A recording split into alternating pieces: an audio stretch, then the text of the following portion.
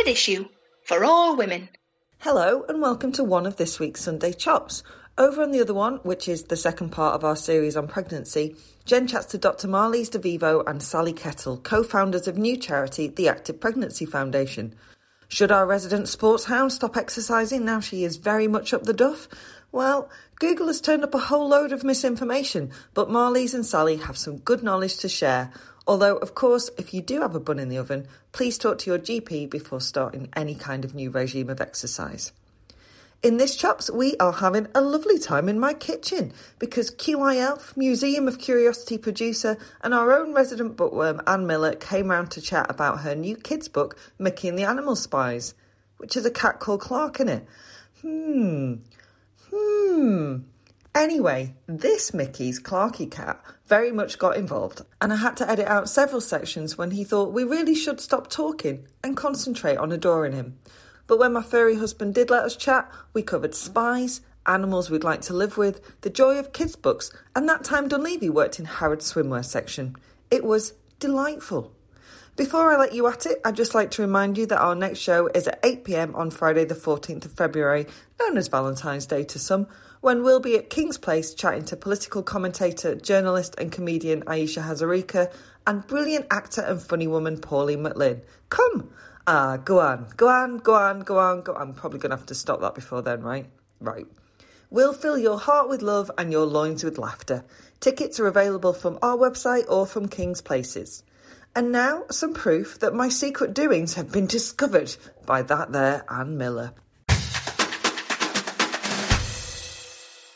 Hello, Mickey here. I am around my kitchen table, which is a delight, with Jen. Hello. Hannah. Hello. And the brilliant QI Elf, spy connoisseur, general top bird and our book person, Anne Miller. Hello.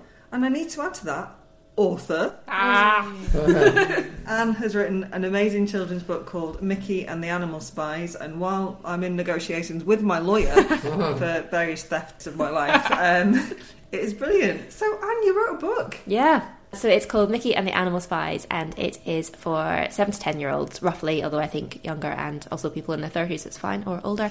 I'm in my 40s, loved it. Yeah. It's about a young girl called Mickey who loves codes and puzzles, and one day she sees this code on the bus, and she solves it, and ends up being recruited by a group called Cobra. But instead of the Government Emergency Committee, My Cobra is run by an actual Cobra, and it's a super secret group of animal spies. It's based on real-life adventures, right? Secret real-life adventures.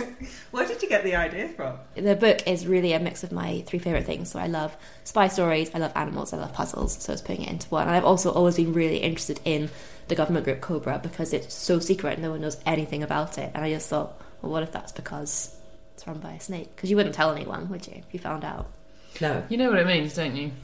Cabinet office briefing room, eh? Apparently that's not actually true. Yeah, apparently even that's a rumour. Like, nothing, everything about it is like, we think, and no one actually knows. Mirage. Can I tell you a fun story Please about do. government spy stuff? So, most government departments have, like, a bit in them that's like where the secret stuff happens if secret stuff needs to happen, like if there's some sort of emergency. Yeah. And the building doesn't exist anymore. They've knocked it down to build luxury flats because London, thanks. And it was called Ergon House. It's where DEFRA used to be based, or one of DEFRA's buildings. And the sort of secret bit was in the bottom of it, and my mate who used to work in like water emergency stuff, so when you went down there was a doorbell that you rang and it went do do do do do do do do do do do, like one of those shit ones from the 80s.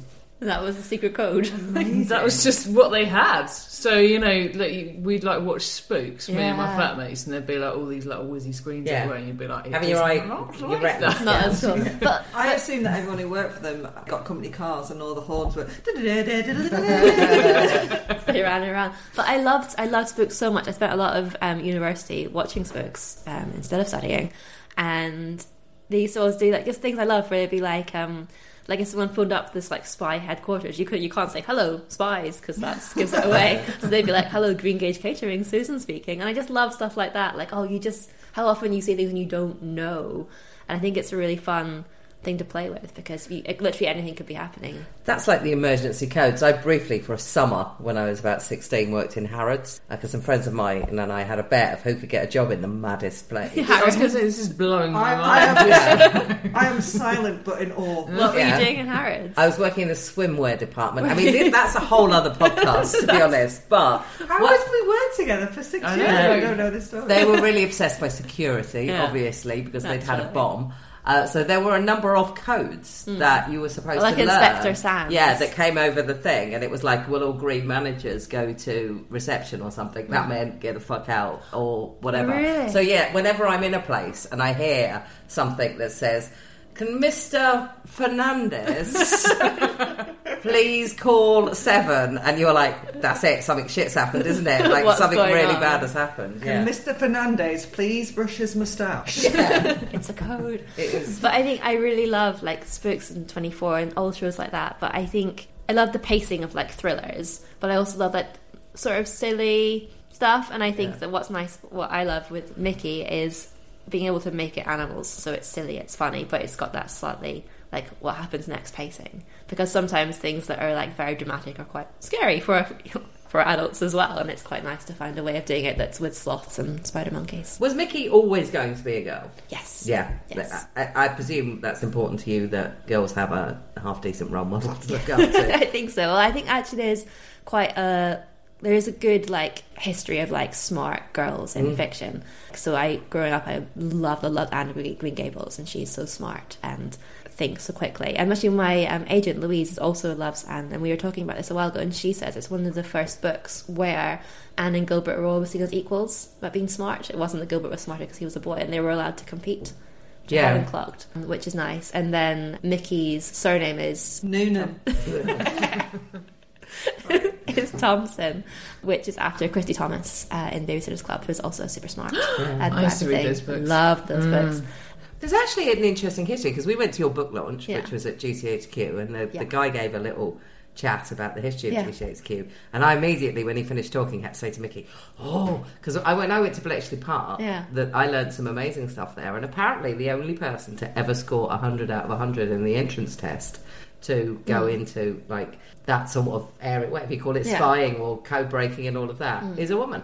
Oh, is it really? Yeah, and that's considered really unusual, because awesome. At the time they thought women would be quite good at typing, actually, and not so good at the maths that was involved. So I've done Bletchley as well, and what I didn't realise, so we had the launch at Watergate House, which was the original home of GCHQ, and that's where if you do the Bletchley Park tour, there's a bit where they show you a gate, and that's where when they solved the codes, they put them on a motorbike and send them out into the night, and they took them to Watergate House. That's where they solved them. Oh, really? So they sold them at Bletchley and they analysed them at Watergate House, which is really fun. And there's actually a really great, I think it's on for another month, a 100 Years of GCHQ exhibition at the Science Museum, which is fantastic. I went to it with my friends, and it's free, but you have to register online, and we went on like a Sunday morning, so it was really quiet, and we go down through this like abandoned cafe on the ground floor, and my friend's like, do you think this is recruitment? Because like no one seems to know about the exhibition, and it's just like there, and you've got to find it. It's so fun. There's so many great facts in that exhibition. Like there's loads of like Bletchley stuff, and there's a really good display about 2 Russian spies who they busted when they were living this sort of life in London, and the guy who ran their spy ring was posing as a seller of bubblegum machines and jukeboxes. Nice. Incognito. Exactly. Just very like an emergency code. With the jukebox seller, please come. Will Mr. Fernandez please blow a special bubble? So while we were chatting, my cat Clarky came in through the cat flap and is now, probably heard that shaking his bell and eating his breakfast, dinner. And there is a cat in Mickey and the Animal Spies called Clark. Yeah, that one's a complete coincidence. She admitted she stole my name. No, it's cool. It's a very cool name. I borrowed that name off an email like ages before I met you, and everyone else in the book changed their name during the book, and that one didn't, because everyone was like, yeah, it's a really cool name. Thanks. So it is a really cool name. Yeah. But then I struggled with the puzzles though, so I don't and then they printed it, and I was talking to Jen, and she was like, Mickey's got a cat called Clark. And I was like, I did not know that. Anne was like actually mortified. It's quite funny. Clarky isn't an arsehole, whereas Clark in your book he's grumpy. Yeah, he's the grumpy one. Your Clark is very lovely and well behaved, and my Clark basically doesn't like anybody. Doesn't smize as much. No, he's not a smizer. But there's reasons. He has his reasons. Yeah, he's got his own. Are the animals based on human characters? Not intentionally. No, I just sort of thought, well, who would be fun to have on a committee? So the group is called Cobra, and it's run by an actual Cobra called Kobe. And then I slightly loosely borrowed the NATO structure. So there's permanent members and temporary. So Kobe's in charge, and then there is a cat, Clark. He's in charge of domestic animals. There is a rat called Rupert, who is wild animals, and there's a spider monkey called Astrid, who's international, so zoos and foreign policy. And then they have a temporary seat which will change between the animals in different books. And in book 1, they have chosen a sloth called Tilda, and everyone's really annoyed about it because she keeps falling asleep and she's always late for the meetings. I think she's based that on me. all coincidence. It's all coincidence. So you mentioned there book 1 because you are a canny elf. And you have planned a series. Yes. You've already written book 2, right? Yes, book 2 is called Mickey and the Trouble with Moles, which is a play on moles borrowing and double agents. There's always a trouble with moles. Always. I think if it wasn't, like, obviously cruel and you can't do it, but I'd love a spider monkey. I'd like a sloth. Sloth. Big into sloths. Where would you put it? Anywhere. It's like hanging off a beam. Yeah, I'd like the baby ones are just the best things ever. Yeah, they get bigger though, don't they? No, That's but the trouble with still animals. alright. It's like the whole micro pig thing. They're not micro pigs, they're just small pigs. They will get bigger. No, you can genetically engineer pigs so that they stay small forever. did you see I'm not suggesting that anyone does that because it's probably not. A very But do you cool see there thing was to a do. Guardian experience column with someone who thought they bought a micro pig and Yeah. instead they bought a giant pig and it's like the size of a human. But it now just lives in their house, and it's like they use it as like a pillow and a sofa. They're Yeah. just like the pigs having the best time ever. Doesn't work though. My auntie used to have a sheep that lived in her house. Oh, really? Yeah, called Larry. Wait, Larry the sheep. Yeah. Larry the lamb, I guess. Larry the lamb. Yeah. Well, they live in the countryside, and my cousin was doing some when he was about, I don't know, 14, something like that. He was doing some work on the farm, our farm, helping out, Yeah. and it was like the little runt, and its mum had rejected it. Oh no. And they were going to kill it, and he just picked it up and brought it home. And my aunt was like, "Yeah, it can live with us." Which My it could, name is Larry the lamb. which was a good idea for a while. Yeah, and then it got big. But then it's not this just get big. So you can't house train an animal like that. You can't. They don't have it in them. Sheep are so stupid that if you run at a sheep and then eventually you overtake it, it then chases you because it doesn't know what's happening. So Just thinks it's a fun game. So yeah, it turned into a bit of a domestic nightmare. But yes, they had a sheep living in their house for quite a long time. I once saw 3 sheep in a field and they were stuck between 2 walls. They were facing one way and there was another sheep facing the other way and neither of them knew to reverse. They were standing there. What do we do? Hey there, you lot. If you want to follow every aspect of our lives on social media, and why wouldn't you, because you're only human, you can! We're on Twitter as a team, at Standard Issue UK, or individually on @InspiraGen, @ThatDunleavy, and @Mixter and I'd like to think it'll be fairly obvious who's who. We're on Facebook as well, @Standard Issue Magazine, and even Instagram, @Standard Issue Podcast. Come to us, look at our faces.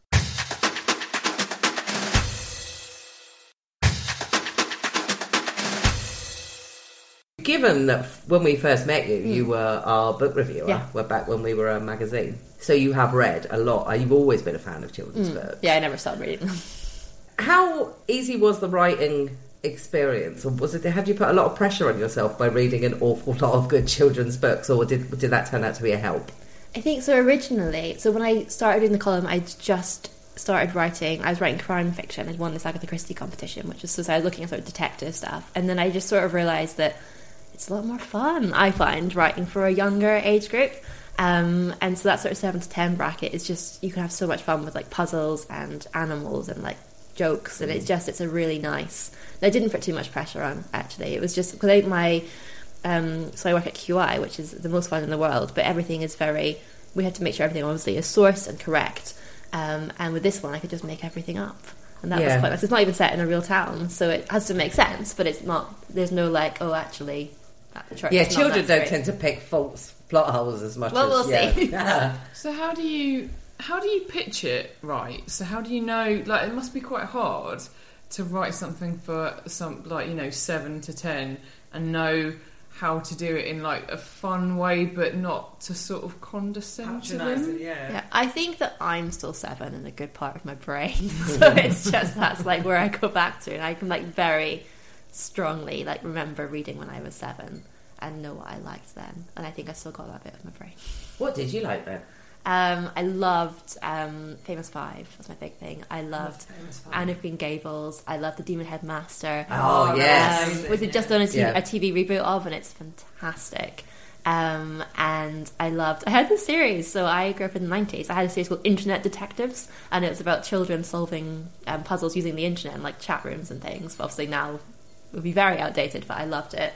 I remember Goosebumps. I really got into Goosebumps for a while. I loved Babysitter's Club. I read everything and anything. I used to go to the library and just work my way through everything, through my brother's shelves, through my friend's shelves, just whatever I could get my hands on, really. It is interesting because I used to read a lot of Anne Fine when I was she did like a bunch of stuff from like quite little, so I remember reading her stuff when I was about 8, and she does like some adult books as well now, but she's more known for her kids' books.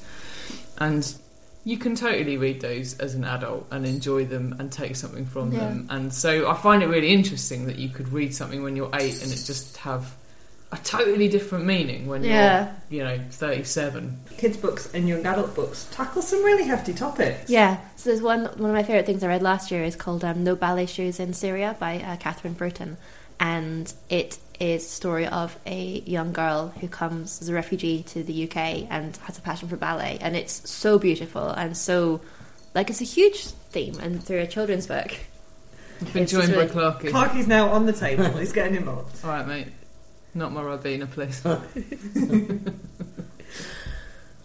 There's a brilliant children's writer called Catherine Rundell, and she wrote a book last year called Why You Should Read Children's Books Even Though You Are So Old and Wise, which is about why everyone should keep on reading them. And I think it's just such a range of kids' books as well. Like, I think with adult books, people tend to say, there's crime fiction and there's literary and they sort of say often they lump children's books all together, whereas actually there's as many, I would say, children's books as there are types of children, and there's funny ones and non-fiction ones and historical ones and scary ones, and there's just... It's like not one group. Women authors, almost. Exactly. Children are a niche. Everyone knows that. Yeah, absolutely. Oh, God, it's funny because I reread a couple of books when my nephew was younger that I had held on to, one of which was The Demon Headmaster, one of which was The Machine Gunners. I was really worried that they wouldn't stand up, that you were like, oh, it's going to be awful. The Machine Gunners in particular was really, really good because... now almost like a museum piece for like social history that like all this stuff in it that I think when I was a kid, if I didn't know what something was, sometimes you just read on and you didn't think too much about it, but now you are like, oh, what is that actually? You Google it, it's like some weird brand of tea that they used to drink in the 1940s or whatever, that they sort of feel like little snapshots of a moment of time, even though that wasn't written until the 70s. It was about his childhood in the 40s. Yeah, and especially with picture books, a lot of the ones that like still sell really well are the ones that have sold really well for like 20, 30 years. So you've got like your Elmer the Elephant, and so I think there's a real heritage of like great children's books like that we already have, but there's so many new ones being written all the time, and it's really fun seeing what's being written up. And you said that you still read children's books. Have you read any doozies recently, apart obviously from Mickey and the Animal Spies? I've read that quite a few times. So I really love, my friend Robin Stevens writes a series called Murder Most Unladylike, which are Agatha Christie style murder mysteries for children. So we're in 9 to 12 brackets, and they're fantastic, and she's got the last one in the series coming out this summer, which I'm really excited to read. There's one which I came out from Nosy Crow last year, and it's called I, Cosmo, which is about narrated by a golden retriever, which I'm pretty excited to see on top of my to-read pile. And there was a book last year called The Stormkeeper's Island by Catherine Doyle, which is amazing, and it's about this island called Arranmore, which is real, it's the coast of Ireland, and it's about a boy who has these powers that he passed down, and also he's got a grandfather with dementia, so again it's dealing with big topics but through children's books. And what else are you up to apart from writing children's books? So we're about to start recording Series R of QI. So we're doing scripts about things about people and places beginning with the letter R. So we're doing a lot of research for that, and then they start filming. Facts. So how many years is that? 18? 18, wow. If I've counted on my fingers correctly. I think it's 8, yeah. What is your favourite fact that you've learnt so far that you're allowed to share? Oh, that's a good question. Do you think what's not in a script? Or before now, if you can't. That's a good idea. My favourite fact of all time, which is a spy related, is that there is a Starbucks inside the CIA's headquarters and they're not allowed to write people's names on the cups. Gives me a lot of joy. And there's a brilliant long read about this cafe, and it's just fantastic because if we all worked at the CIA, we wouldn't be able to tell each other. But if we saw each other in the Starbucks, we'd be like, hang on a minute. Yeah. And they've got like spy themed things on the wall, and the staff are there have to do special training, and the receipts can't call it Starbucks CIA because that gives it away. So, so it's called Store One.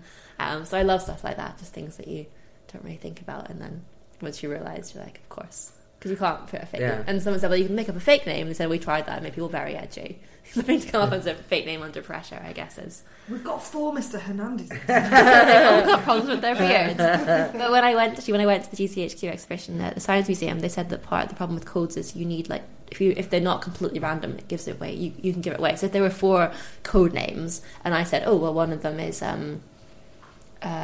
got a code theme, I'll take that because like my book one, or you like the one that was from near where you grew up, then it starts giving them clues that you can use to break them. As if we randomly said, okay, your vase, your frog, your rainbow, and your sunshine, then you can't work anything out. But if you pick the one that you like the best, there might be a reason why you picked it, and so it makes it easier to chip away at why you're called that. One of my scripts for QI is called Random, and one of the things we looked at was code breaking, because there's sometimes where they send out a code and someone would send it twice, and then if you've got 2, you can try and work out what the system was using to replace the letters with a complete... Or if there's one where somebody sent out a Happy New Year message and they tried it and they got the letters. So if you try and... they need to be completely random, or you start giving clues to start cracking them. It does seem a really sort of thankless business to be in. Good example, my mum used to work for someone when my mum briefly worked at the Foreign Office when she was a teenager, and we used to work for someone who she told me repeatedly that she was convinced was a spy, because she used to talk about the war, but she wasn't allowed to say what she did in the war. And my mum was convinced that this woman was a spy, and we used to go, oh yeah, of course, that sounds like rubbish. Anyway, when we went to Bletchley Park, we searched in their list of people who work there, which you now can do, because of course they'd all been made to sign the Official Secrets Act, so they weren't allowed to say what they did. It wasn't this woman was being difficult, they literally weren't allowed to say what they did. And it turned out she'd been in like hot sex with Alan Turing. And you're like, what an amazing thing to do, but then be like basically hampered your entire life from sharing that information, or whatever it was, 40 years. Alan Turing wasn't, like, when he was treated the way that he was treated by the government and the law, nobody was allowed to say, oh, you know, maybe you make him some sort of special exemption, because have you seen what he did for us? With the redacted thing that he did in the redacted place. Like, so surely this is why I think spy fiction is so fun, because you can talk about it. If you did real spy stuff, and imagine doing like having a day like that in real life, and then just being like, yep, going home and pretending you've been nothing happened, putting new things in jukeboxes. Yeah. Got a new flavour of bubblegum in today. By that I mean I shot the King of Spain. We've all done it. And what about Museum of Curiosity? What's happening there? Yes, we're doing another one sometime this year, so soon. And Mickey and the Animal Spies available in all good bookshops? Yes, it is. How exciting. It's fun. Thank you so much for coming to chat to us. Thank you for having me, and for having such a great name.